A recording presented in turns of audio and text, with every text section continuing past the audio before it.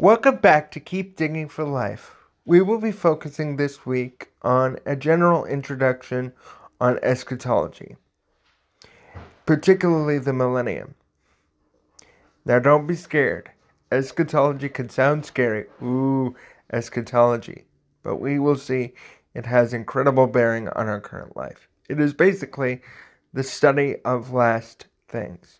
So without further ado, let's keep digging.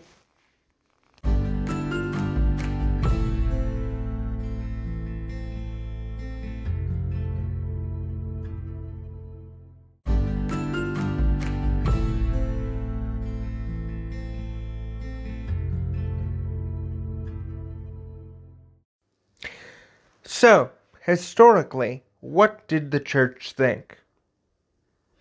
Were they amill, pre-mill, post-mill, something in between? Well, from the earliest generation of church fathers, starting with Bastille in the 80s, the declaration has been made that the millennium was a literal millennium. Side note, Bastille was also the one that argued and said that Christians were meeting on the seventh day, switching the day of worship from the Sabbath to the day of Christ's resurrection. So the argument of Seventh-day Adventists that it was the Roman Catholics that changed it is not a viable solution, because we have someone 50 years or less from the existence of the church that demonstrate this shift, which is another radical point to Christianity. We even have people such as Justin Martyr. His last name wasn't Martyr, he was just identified as a martyr, and took that on, that advocated that we, referring to himself and others like him, take the literal interpretation of Revelation 20, meaning the 1,000-year reign of Christ. He did acknowledge in his statement that there were others that held to differing views. So you see this acknowledgement that the other interpretation of it not being literal is present. But he says about himself that we are in our right minds. So it's kind of a poke and a jab at the other believers by saying that he, Justin, is in his right mind, implying that none of the other group isn't. Not the most charitable thing to say, but it gets the point across. Then there was Irenaeus, who did a lot of good work in helping to fight against the heresies of the 2nd century, most notably Marcion and Gnostic heresies. Now, Irenaeus did something interesting. He advocated for a premillennial view, but he went a little bit further than Justin. He connected the amillennial view to Gnosticism. Now, that's quite interesting. And it kind of makes sense, because Gnostics were known to spiritualize anything, look for deeper meaning or true knowledge. So, why this shift? If we started out with almost an entirely premillennial view, what caused it? Well, one word, Constantine. Now, Constantine, if you don't know, was a Roman emperor in the 4th century. What he did was both a good thing and a bad thing. He legalized Christianity and later made it the official religion. But what did that do? That basically made it so that the persecution of Christians would stop. In fact, it made it so that it was advantageous for people seeking political gain to join Christianity. So you had a flood of converts. What does that do? Well, the advantage of premillennialism is it's looking toward a future hope. It often gets wider possibility when things are getting worse and worse because it illustrates that Christ is the only one that can make it better. Well, with the influx and Christianity being accepted, a lot more positive mood came. Why would we need Christ to come? Everything's better now. The millennium is now. We see the church taking on a better role. And that certainly was the case. In addition, as Christianity became to be more accepted, the elites, particularly in areas such as Antioch, which was famous for its allegorical interpretation, which I will do a separate podcast on that, don't worry, saw it as foolish to maintain a literal hermeneutic because it was too easy. It was too easy to take 1,000 years to literally mean 1,000 years. In fact, Eusebius, the famous church historian, in about the 4th, 5th century, late 4th, early 5th, he, referring to Eusebius, referring to Pappus, who was an late 1st, early 2nd church father, a person that has high influence on the church, or writings on the church rather, said that Pappus, in believing in a literal millennium, was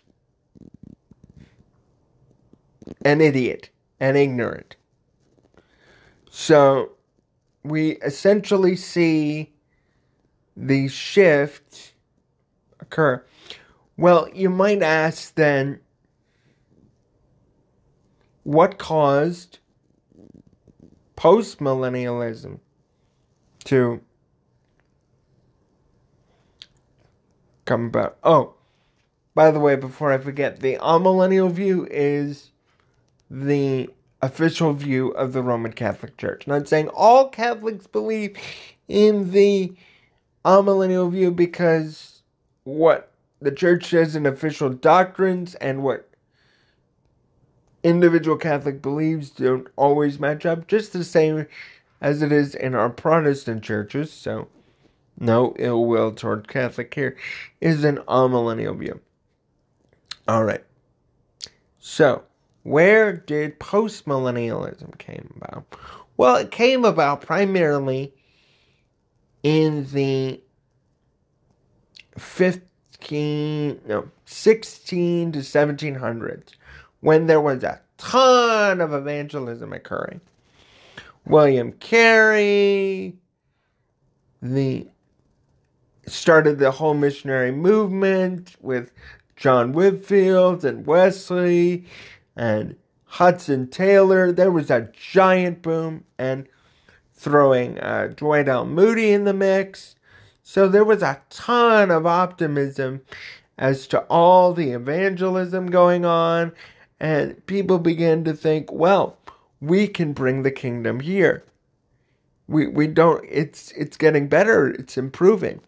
And just to review, postmillennialism says that as we spread the gospel, the world will improve and get better and better and better.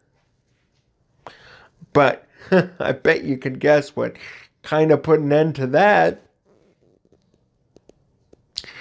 That's right. World War I and World War II. World War I kind of demonstrated that the world wasn't getting better and better. It was filled with atrocities. It completely destroyed that optimism. And just in case there was any little optimism left, 20 to 30 years later, there was World War II. Oh gosh, by the end of it. So, theologians had two choices.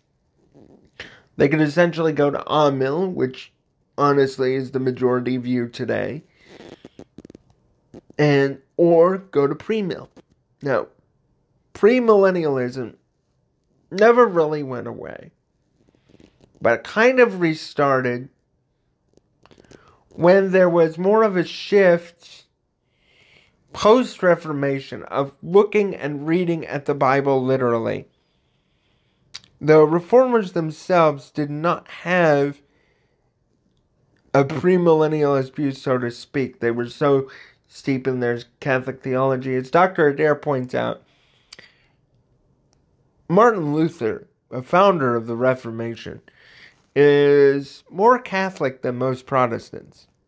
In fact, Martin Luther's goal wasn't to start a new denomination or new splinter group. His goal originally was to create a Reformation, where the Catholic Church wouldn't be totally gone away with, but it would be totally reformed. Unfortunately, as one of my professors, John Hanna, says, Martin Luther is a bull in the china shop. So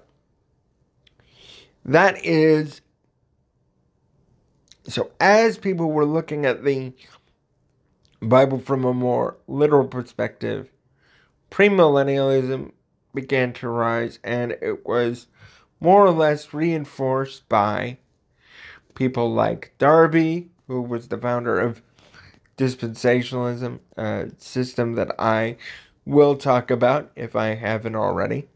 Full cards on the table. I am a dispensationalist.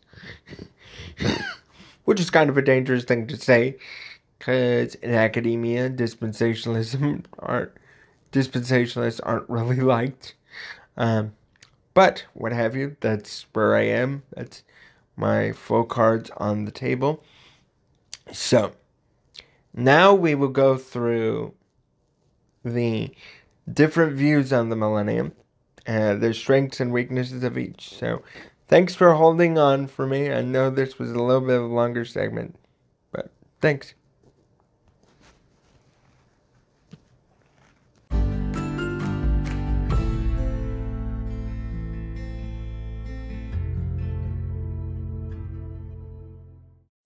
Before we begin, I would like to say that this podcast is indebted to the work of several people, most notably and recently Dr. Adair, who teaches at Dallas Theological Seminary, who happens to be my professor for this class in my class in eschatology. So that is completely indebted to him, as well as some of my other Bible professors, such as Dr. Brian Litfin, Finkbeiner, and many, many others. So, with that out of the way, let me talk to you about what the millennium actually is. When people say the millennium, what do they mean? This has a lot of popularity, most notably from the Left Behind books by Jerry Jenkins. The millennium refers to 1,000 years. That's, in general, what the term means in anything. When 1999 went to 2000, it was called the new millennium. If you watch a whole bunch of sci-fi like I do, they talk about millenniums all the time. The Millennium Falcon was a hint and a nod to this. But what do we mean in theology? We are referring to 1,000 years reign of Christ, that occurs according to the book of Revelation in chapter 20. Now, as we shall see, there's a serious amount of debate as to this. It mainly centers around how we should interpret the scripture of Revelation 20. There are some that take the scripture to be very figurative. It's just a figurative reign of Christ. It's symbolic, because a lot of the elements are symbolic. So therefore, it is not a literal 1,000-year reign. There are others that take it as a literal 1,000-year reign that will begin when Christ returns. That is called premill. The previous one that I mentioned was amill. And then there amillennium, meaning a non-millennium, or to be more favorable to them, as we will see, a millennium is not in the sense of a straightforward millennium. And then there is post-millennium, where we as Christians bring the millennium. Now, to lay all my cards on the table, I am a premillennialist. And just to be perfectly clear, this is not an area where I would break fellowship over someone. To state it another way, correct views on the millennium are not necessary for salvation. The only thing that is necessary for salvation is belief in Jesus Christ as your Lord and Savior. Fully committing yourself to Him. That's it, that He died and rose again for our sins. Amen. Hallelujah. That's it. But it is important to reflect and think on these things. I will do my best to present each of the points fairly, starting with amillennialism, then starting with postmillennialism, and then premillennialism. But before that, I want to take you through a historical treatise of what the early church thought. Again, just because the early church thought it doesn't make it golden, but it should be something that we should consider. They are still men, like we are, but they can help us realize whether or not we are coming up with a wackadoodle idea or not. So without further ado, the history on views of the millennium.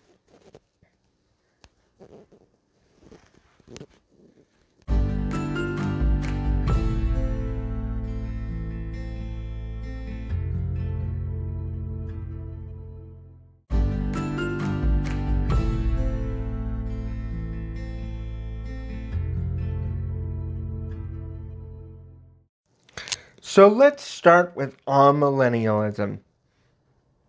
What is it, What are its strengths? What are its weaknesses? What are its influences? Well, as I said before, it kind of came to a rise around the 4th and 5th century.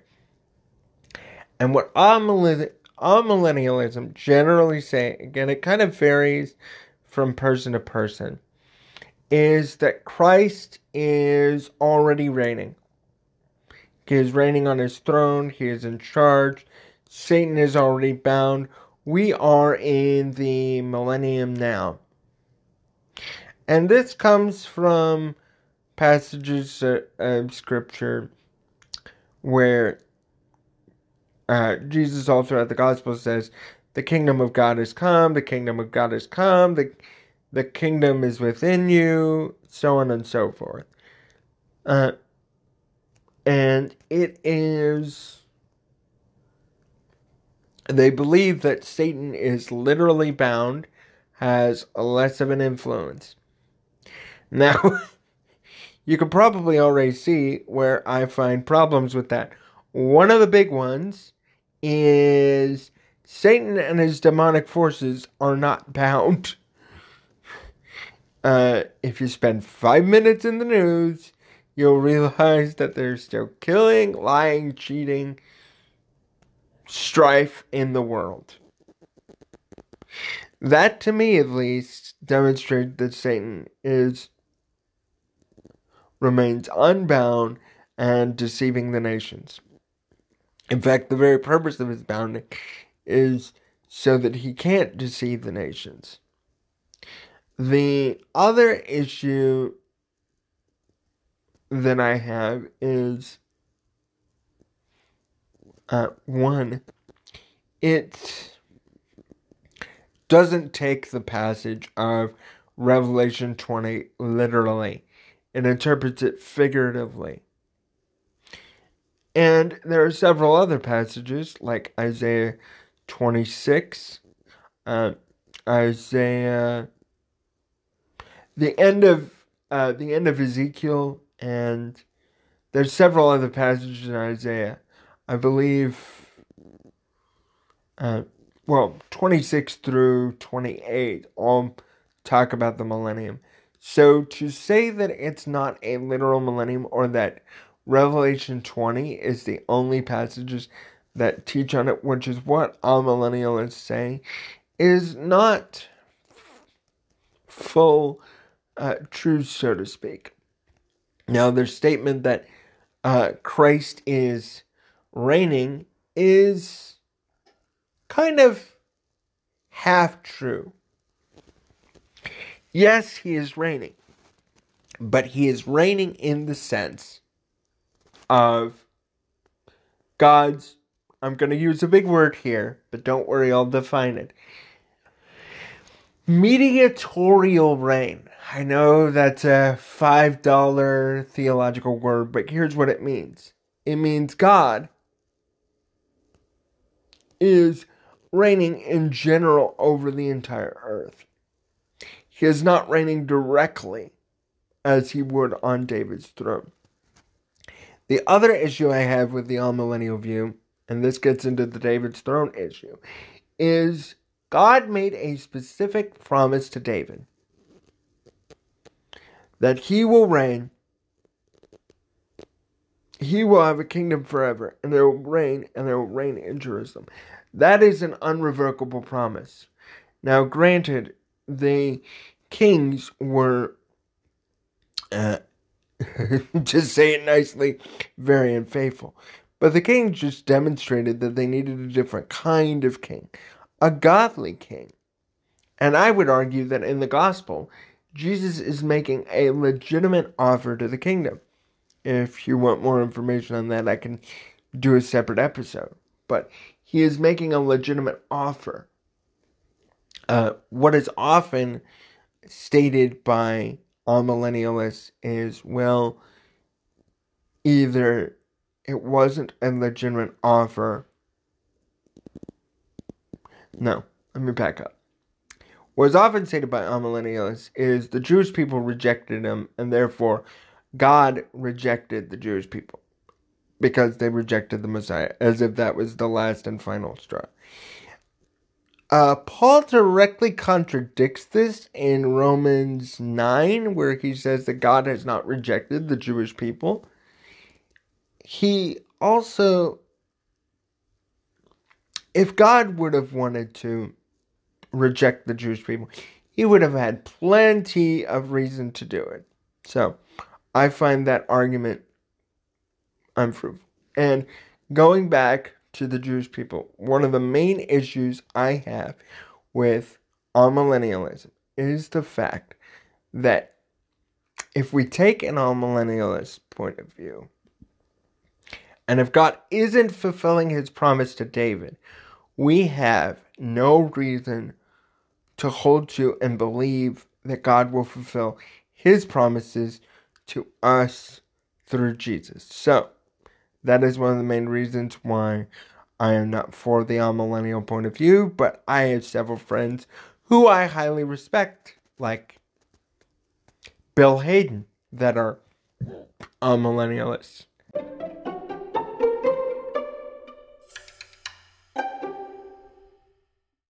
Well, that's unfortunately all the time we have this week, so tune in next week when I finish the millennium and how it impacts our lives. As always, keep digging and feel free to send me any questions you might have. Bye.